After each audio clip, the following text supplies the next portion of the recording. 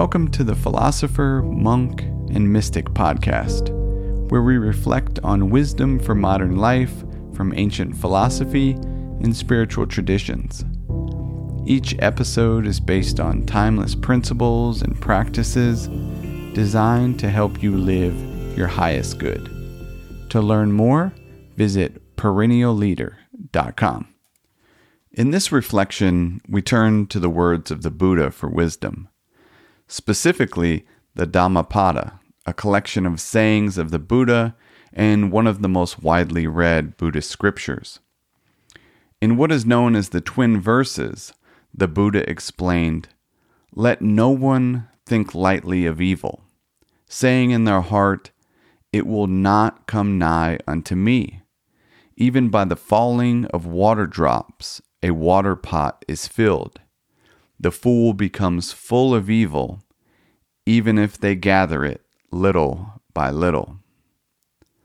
The next verse states, "Let no one think lightly of good, saying in their heart, 'It will not come nigh unto me.' Even by the falling of water drops, a water pot is filled.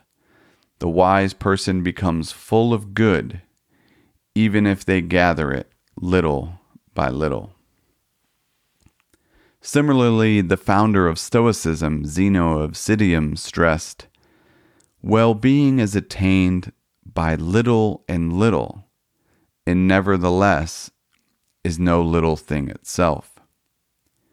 It can be challenging to recognize how the small acts of daily life add up.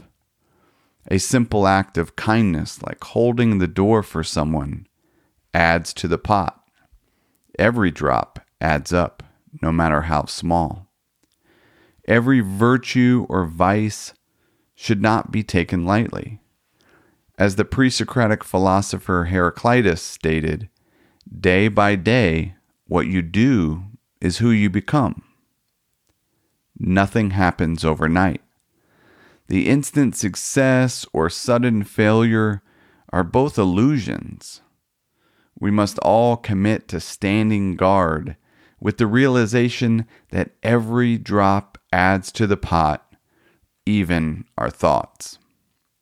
As the Roman Emperor Marcus Aurelius reminded himself, "The happiness of your life depends on the quality of your thoughts.